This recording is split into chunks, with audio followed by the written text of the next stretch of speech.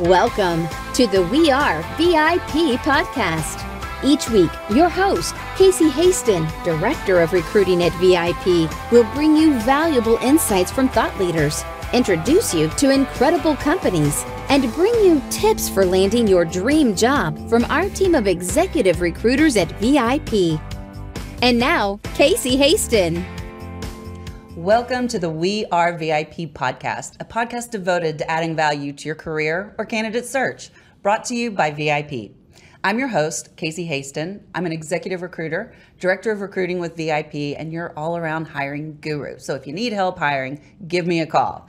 It is absolutely my honor to introduce you to some of the amazing people that I meet through networking. And today I have a very, very special guest that I'm going to introduce you to. So I'd like to welcome Greg Hake, retired Navy SEAL and leadership consultant.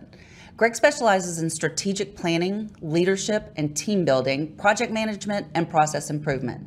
Today, we are going to talk about the importance and why you might want to consider hiring a veteran. So welcome to the show, Greg. Thank you, Casey. This is great. You know what? You've been great.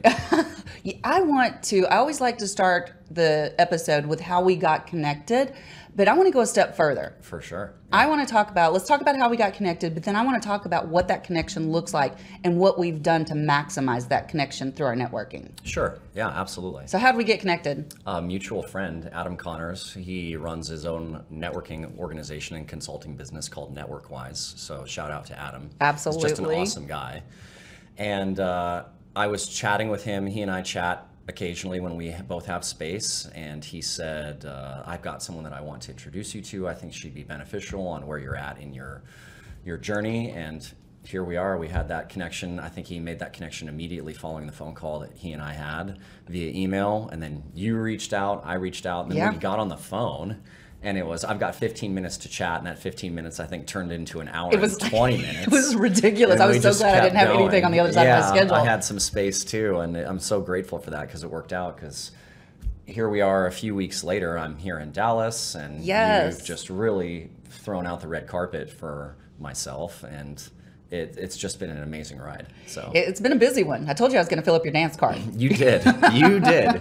Indeed, you did fill up my dance card. I, do really well in the room and speaking with people. And yesterday, at the end of that last networking event, I remember coming up to you and saying, I'm done. I'm done. I'm done. It was late in the evening. Well, and it was amazing because the events that kind of arose organically from that too. So we started your day at 7 a.m. yesterday. Yeah. Started with a big networking group with Success North Dallas. Got to meet Chris Gronkowski. Yeah. He and I briefly spoke. He was kind of the man of the hour that day. Yes. Shout out to him too. He's just a great individual. So got a lot of things going for him from a business perspective. Absolutely. And then you met with Jen Colby, who drug you to another event. Yes, she did. That was impromptu. And thank you, Jen, if you're listening to this. But yeah, took me to another, and that was a veteran-centric event. There's actually another SEAL there, and he and I connected. And there were some other individuals that are working in a similar space, and kind of got to give some feedback and perspective to them on best practices that I've found in my own journey as a consultant, post-military, and then went back to the hotel briefly for about an hour and just tried to decompress, and then went to the C-suite event at Network Bar. Absolutely. Yeah. And more great connections. There were people there that I wasn't expecting to be there that I was so excited to be able to introduce you to, such as Jay Mamie, who was, radio personality and ironically had just interviewed two Navy SEALs, one that you know very well. Yeah, I went through BUDS with him. Yeah. What is BUDS? Basic underwater demolitions, and then there's a slash in there, and it's SEAL training. So it's the selection process behind becoming a SEAL. Is that where you ring the bell if you don't make it? That's one of the ways you can opt out of being a SEAL. But yes, the vast majority of people self-select, as they say. They quit.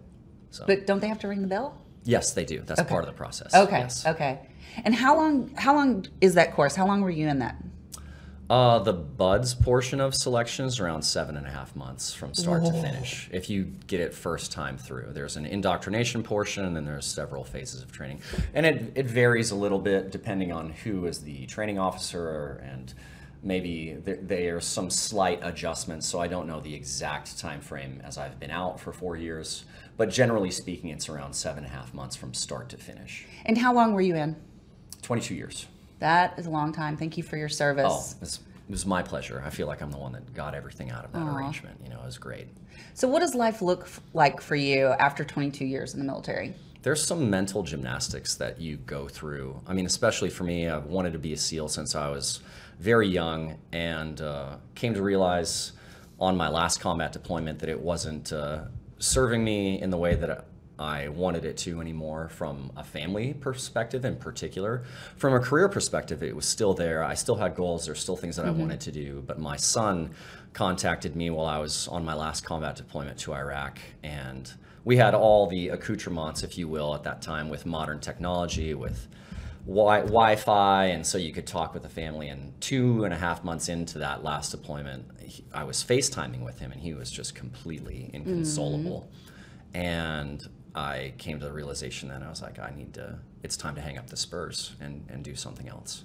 Wow. So, I had not heard that part of your story. No, yeah, that was really the decision-making process behind that, because I was looking towards the next milestone. From a career perspective, which the teams have a very, very regimented, like, you do this in order to promote. So, gotcha. And it's very clear and defined, and there's great mentorship behind it. So, and that's something that I integrate into my leadership practices within organizations, is incorporate mentorship. Well, so let's talk about that. So your company is Fatal Flaw, Yep, right? that's And correct. so how do you use what you learned in the military to help corporations, and who is your ideal client? My ideal client is a startup that's in late seed or Series A, and they've got a technically proficient leader, probably have like 20 to 30 close colleagues or friends that are involved in their organization, and they've been able to be involved in the decision-making process pretty much in every single decision for that organization and what it looks like. In order to scale and either get acquired or IPO, become public, or just grow the organization in general to bring their product to market, they're not going to be able to be involved in the decision-making process anymore. So what does that look like? Well, I come in and help those companies build good cultural practices, because leaders shape the culture of any organization. And I do that through leadership principles, and it allows them to execute on a decentralized leadership framework, allowing them to grow and bring their products to market. So focusing on those and those organizations that are pinpointed towards hyper growth and high return, if you will. Awesome. And I did that with a private organization, actually. Yeah, so tell us about that. Yeah, shout out to Vlad Shorich and Biohaven Pharmaceuticals. So just an awesome group of people. I was brought on to that organization when there were 62 people, and they asked me, hey, we're growing, we want to keep the culture, and what does that look like? And so I was brought on as a consultant, and then he extended an invitation to me in December of 2019 to come on full time, and I accepted. It was rather serendipitous because I had been accepted to an executive MBA program at USC, and I said to myself, there's no way I can hustle full time on clients and also do school full time. And Cliff Bechtold, the COO of the company at the time, and I think he's still in that position, gave me some great advice saying, hey, right now you've got your military experience as a SEAL, which is great, and you're more marketable if you come into an organization, see what it's legitimately like in the private sector from inside a company, and you'll be able to, you'll have more street credit, essentially, like your resume will look better. And all of those things considered, I took the position, scaled the company from 62 people to 1,200. Not me, of course, just on my own, but there's a great, great team of people. Chris DeLuza, BJ Jones, just like so many people that helped scale that organization, and went from 62 to 1,200. And in 2.5 years, the company went public, as well as October 31st of this last year, the company got acquired by Pfizer.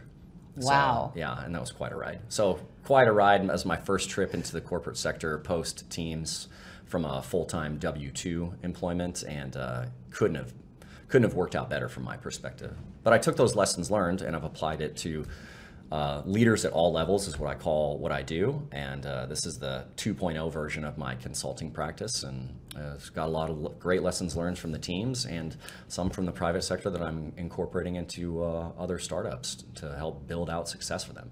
You know, one of the things that I face as a recruiter is that when I have veterans that are fresh out, especially if they've had a career in the military, I have a hard time helping them transition into the civilian world. What did you find when you started looking for your next opportunity when you first came out of the military?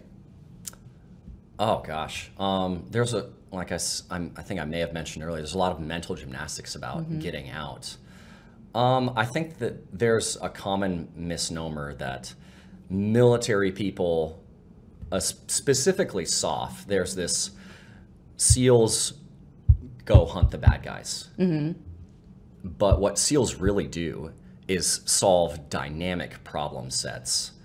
Dynamic problems in an incredibly stressful environment, really typically in a time-critical situation. So if you want to hire a veteran, you should really, really think about those aspects and put someone in a position where they're not just sitting there doing the bare minimum, especially special operations personnel. They want to have meaningful impacts, make change, be in a fast-paced environment, and be involved, if not run the decision-making process within their scope of influence.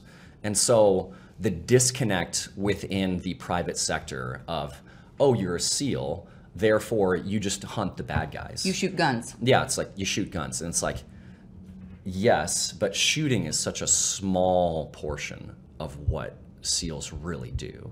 Like that's the dessert, if you will, is going to get the bad guy. But the coming into a situation, like my last deployment, dealing with multiple units, even just within like the scope of the US military, let alone our international partners or the partner force nation like the Iraqis, like dealing with those challenges, problem solving them in an incredibly time sensitive nature and just probably one of the most stressful environments on the planet, which is a war zone, let alone in the act of combat. Like those skill sets, which like the Boston Consulting Groups, the Deloittes, those individuals at those organizations are great, and the skills that they have, we have developed in a combat environment. So advocating for myself as well as my community, I think that we do it just a little bit better and probably a little bit faster. You know, and I know there's several organizations out there that are helping to tell your story and at the same time helping, you know, veterans have a soft landing. I shared with you, and I think I've shared on here before, you know, my son transitioned out of the Air Force. Yeah, we did chat about that. Yeah, and it was horrible. I'm not surprised. Lack of resources, and I think this is true across all branches, not just the Air Force. Agreed, yeah. And he just didn't know where to go, and nobody could tell him where to go for the programs that were available. And thank God, Jen Colby again. Yeah, Jen just came in and saved him. Saved him. She saved his sanity, and mine too in the process, because I didn't know what to do. And it's very, very helpless when you can't help your kid, like totally you felt. Totally agree. Yeah. And so what organizations, what support systems, what do you know that's out there that might could help somebody today? Yeah, I know a few, but first of all, like there's in our nation, we pay lip service to our best and brightest. I think it's past time that as a people, we really, really put our money where our mouth is and treat veterans within that space of transitioning out of the military, like really, really do take care of them. We're on the end of a 20-year conflict, and what does that cost look like? Well, we're finding out with the rise of suicides, with veteran homelessness, all sorts of stuff, and that's probably a topic for another podcast. But to go back to your question, within the realm of what services are out there for veterans, within the special operations community, there's a plethora of services, which is great.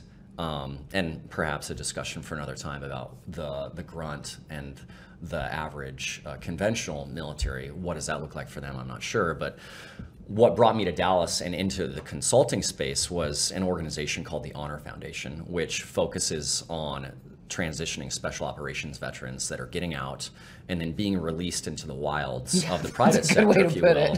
So I was brought here to Dallas on one of their treks, which is a 3-day trip engaging with local businesses in the area. And I met an amazing woman, Kim Arnold, who mentored me within the consulting space, got me my first client, and essentially proved to me, while I was still active, actually, that I could do this as a consultant. It got me my first paid gig. And I still talk with her to this day. I had dinner with her and her husband at her home just 2 days ago. And so it's just an amazing arrangement there. And so I have a lot of respect for that. And you introduced me to Kim, and she is amazing. She's great. I'm so glad you got to have dinner with her. And isn't her husband a chef or something? He is. He's amazing. Jealous. Just a great group of people. Really quite an experience to dine with them.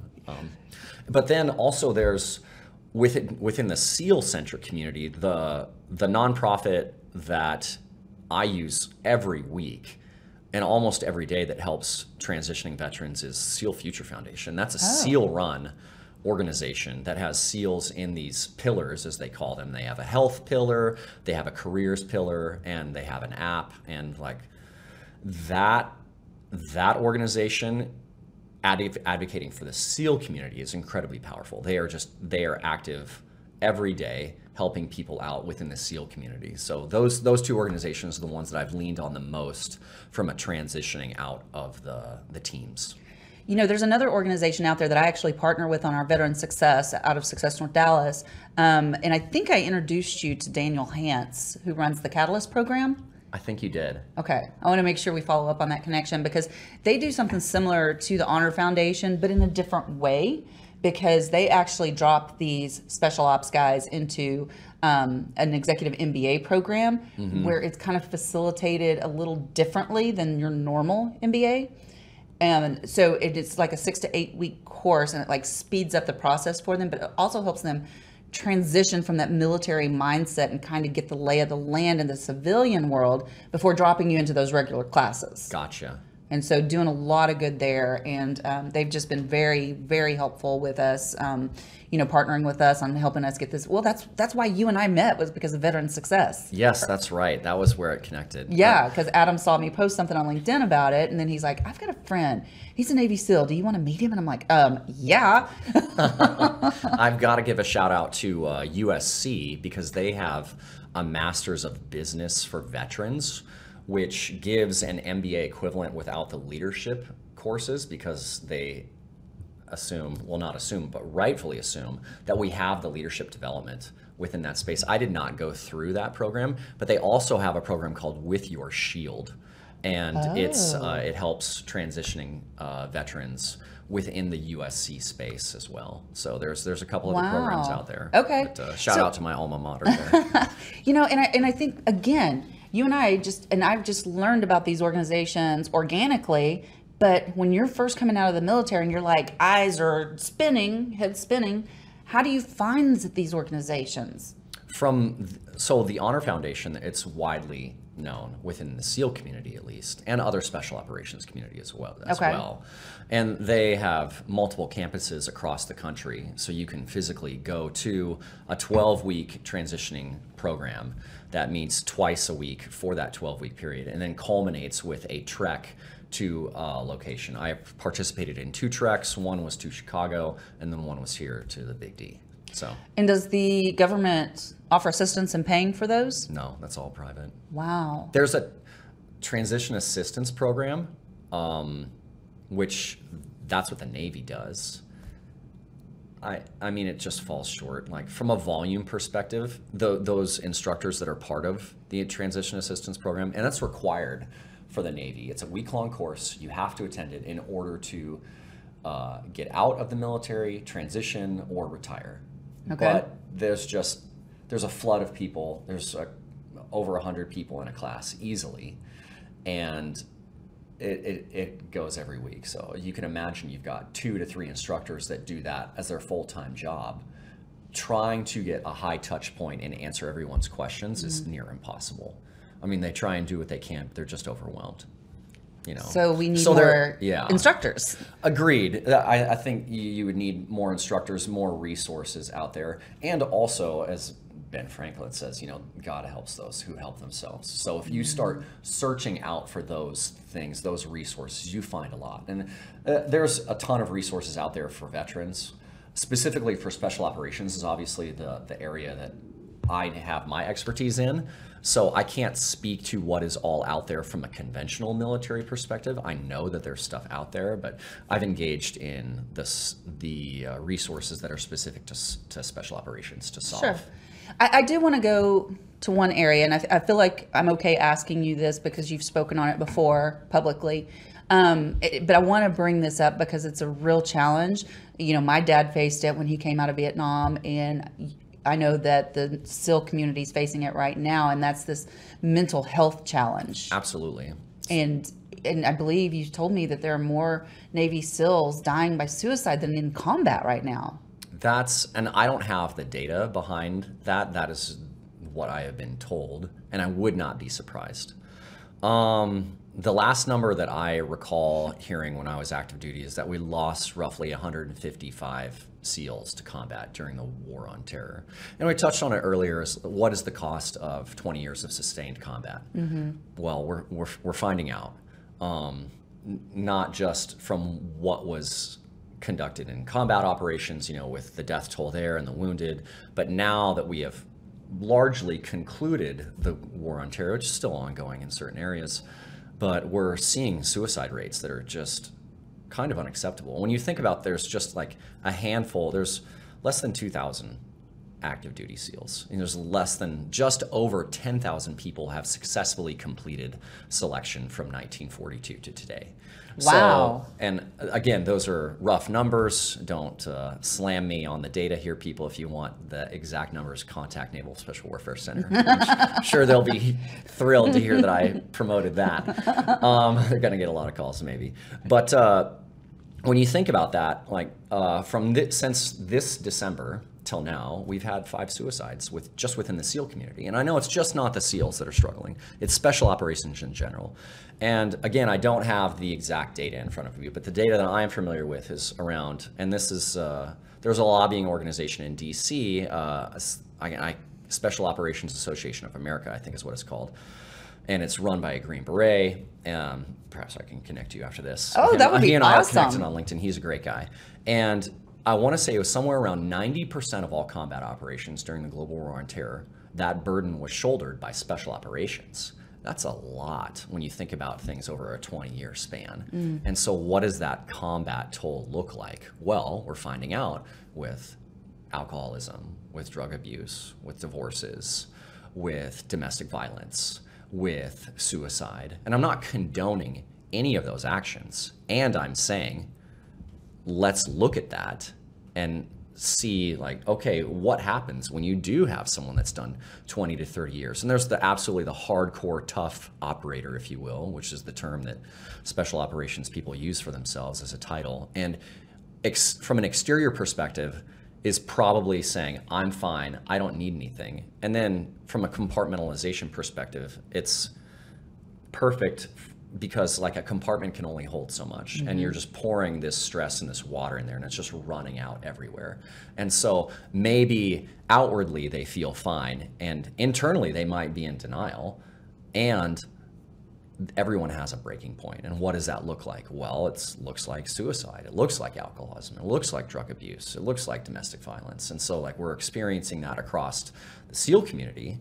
And I can only assume that it's happening within the Green Berets, the Rangers, the PJs, the Marine Raiders, the Tier 1 units, Ground Branch, like all of those things, like all of those special operations entities. I'd imagine that there is some semblance of sustained combat fatigue, even though they are not currently deploying. There's like that residual. Yeah. So that is just my perspective. Of course, I'm not a medical professional. I've just experienced it firsthand. Yeah. So, and I had my own struggles with PTSD as well.